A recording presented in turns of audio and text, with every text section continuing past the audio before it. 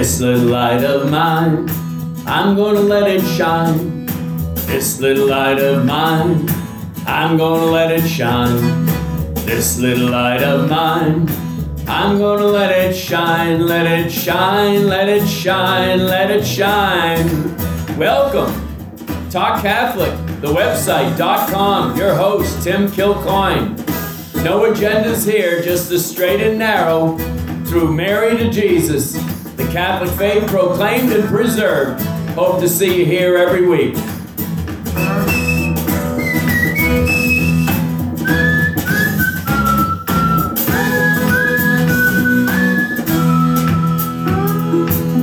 TalkCatholic.com with Tim Kilcoyne, and it is First Saturday, and it's back to our interview, part 3, with Father Dexter of the Disciples of Mary. But always the reminder, don't forget your commitment to First Saturdays in 2023, and I'll speak to that at the end of the show as well. We had a little pause during the holiday season, so we still have one last part to go of our interview with Father Dexter. And in session 2, he was most interesting in pointing out the cultural shock of discovering that all too often our poor fathers and mothers, or grandfathers and grandmothers for sure, are almost automatically placed in a nursing home at a certain age.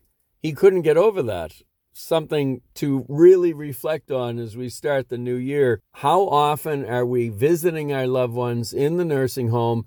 And for that matter, how about waiting very carefully before putting anybody in the nursing home? I have to admit, I was just out visiting a nursing home today, presenting my musical array of services. Once again, by the grace of God, I'm back playing my horn for the good people. And I had to admit, I was thinking as I was walking up to the door, I was thinking of a woman from Kenya who had said to me not too many years ago, "We don't even have these in our country," referring to the nursing home itself. And it really helps you to reflect ever so carefully on what's wrong with America or in the church these days. Maybe we're just not thinking of those closest to us and the love that they deserve. Just a thought as we start really still a new year. And the second part of Father Dexter's real amazement had to do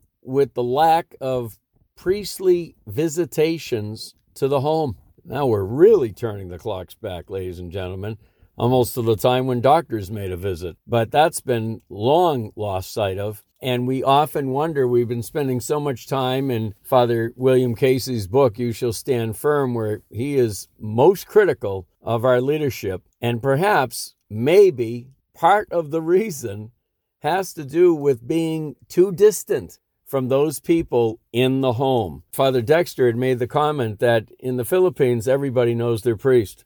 Wow, what a statement. Now, it is a predominantly Catholic country, 97%, I believe. Nevertheless, that just goes to show you that personal intimacy with the family can be so critical. I'm reflecting on a video a friend just sent to me regarding his pastor out dancing up a storm with a local family at their house. Oh, can we urge our priests to do such as often as possible? And we urge and pray for our priests.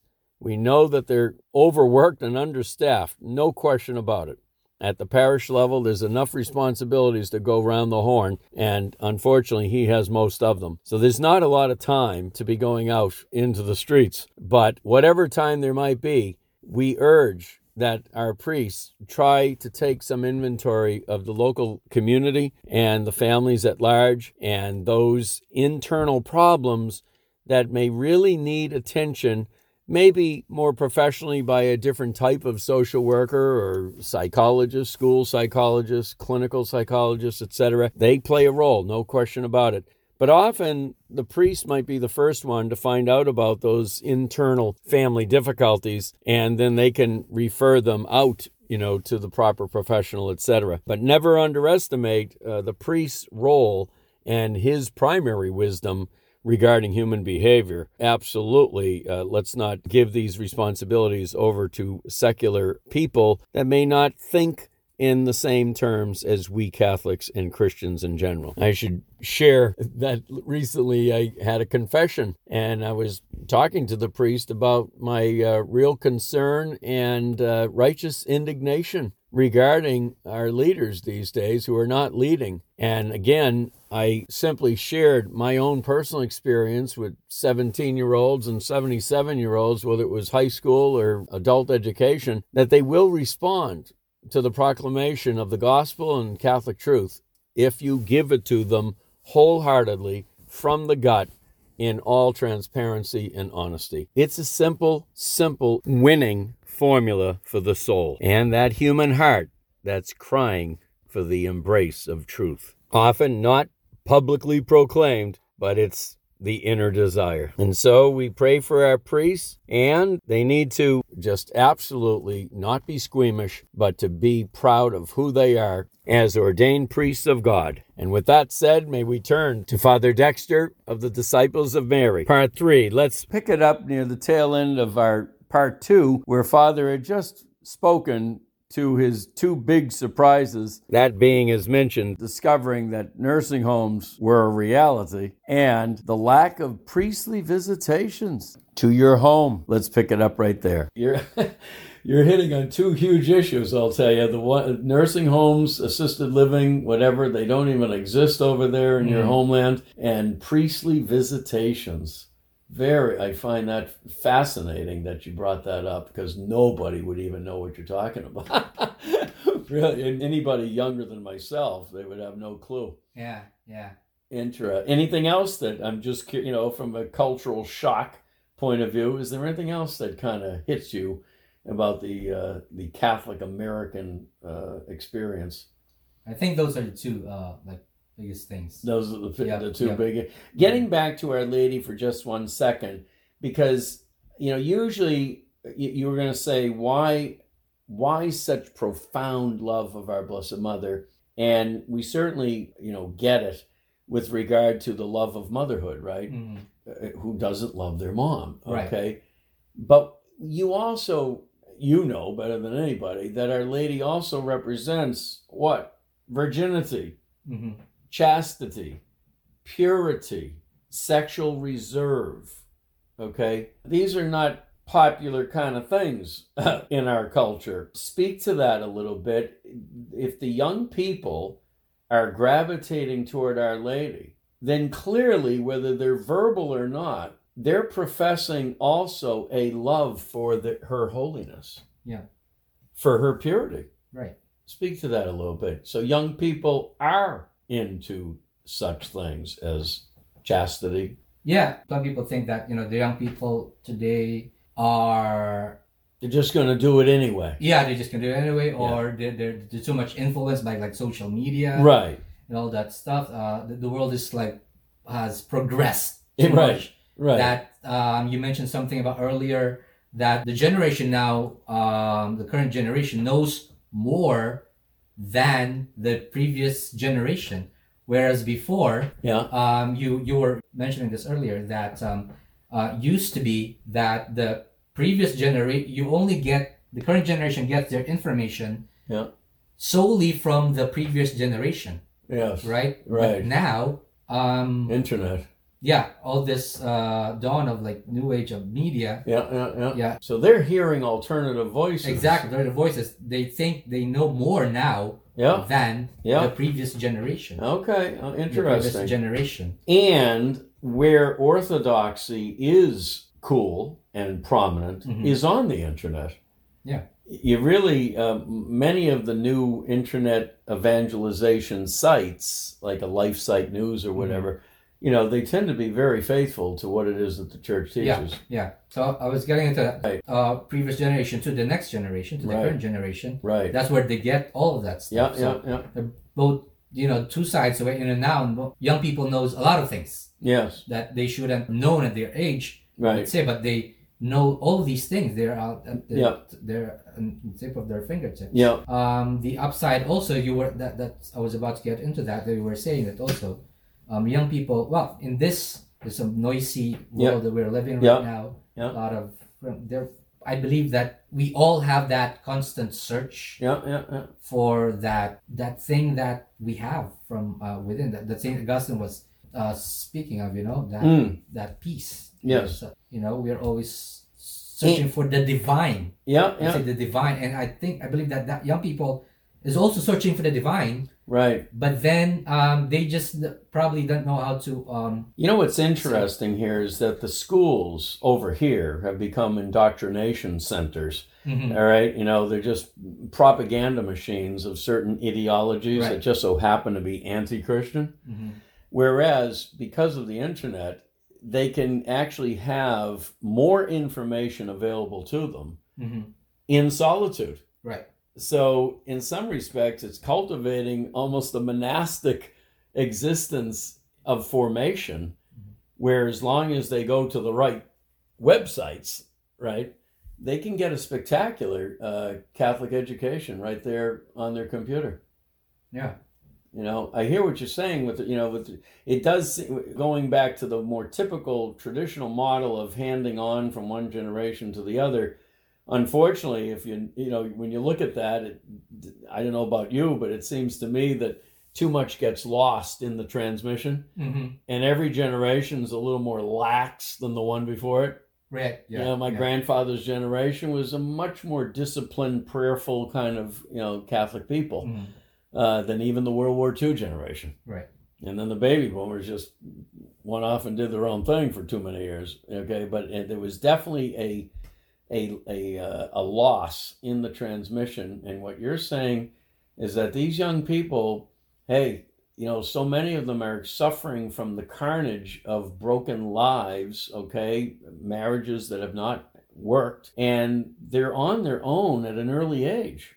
Yeah. And that, on the positive side of that, it helps them grow up. And they just take ownership of what they don't want to see happen in their new lives ahead. And let's not forget St. Paul's presentation of the law within the heart. They have that inner sense, like you say, in referencing St. Augustine. Our hearts are restless, and they will not rest until they rest in thee. It's a universal calling that everyone feels within if they're true to themselves. And if there's anything I personally have found young people to be, it's exactly real, transparent. They are who they are, and they're not into skeletons and secrecy like previous generations, perhaps. How do they know what to do? Because, the law is God's still small voice in the conscience, which never leaves you. Right. So even if you're not educated formally and getting 3 letters after your name, you can become one of the great theologians of our day just by infused wisdom and prayer alone. Yeah. I do think that there is a sense, because of what they, the younger generations have already seen what doesn't work. Right. This bodes well for the future. I think the revolution is going to be long live fidelity. Fidelity is a cool thing. Yes, in this world of infidelity that we are having right now, the Blessed Mother is that, something that they gravitate towards, because she has that beauty, that total yes. Yeah, yes to God, that fidelity. And all the things that is good. Right.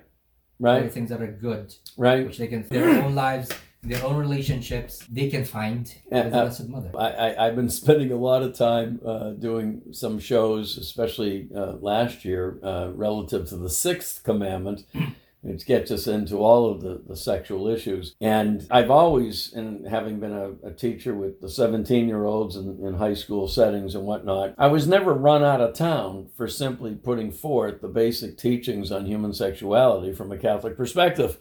And that's, it's one of the great lies of our culture that young people are just a bag of hormones that need to be fed, that they're out of control.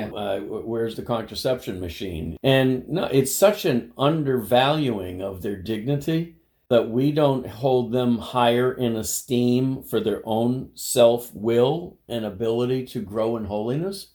These are saints to be. It's no coincidence that Our Lady often appears to children. That innocence and wonder and beauty and just real purity that children represent hey, we don't lose that as we get older. And when our Lord says, unless you be like the least of these, you're not getting in. So clearly, we have to continually go back to our spiritual childhood, which may speak to your order because you're immersed in a Carmelite spirituality, right? Father, hold that thought right there. Let's continue on with Father Dexter of the Disciples of Mary and his experience of America. This is WQPH Radio 89.3 FM. I gave you a book here tonight called Real Love by Mary Beth Bonacci, which I used to teach regularly in the high school classroom, where she really hits on the nitty-gritty, concrete issues that teenagers and young adults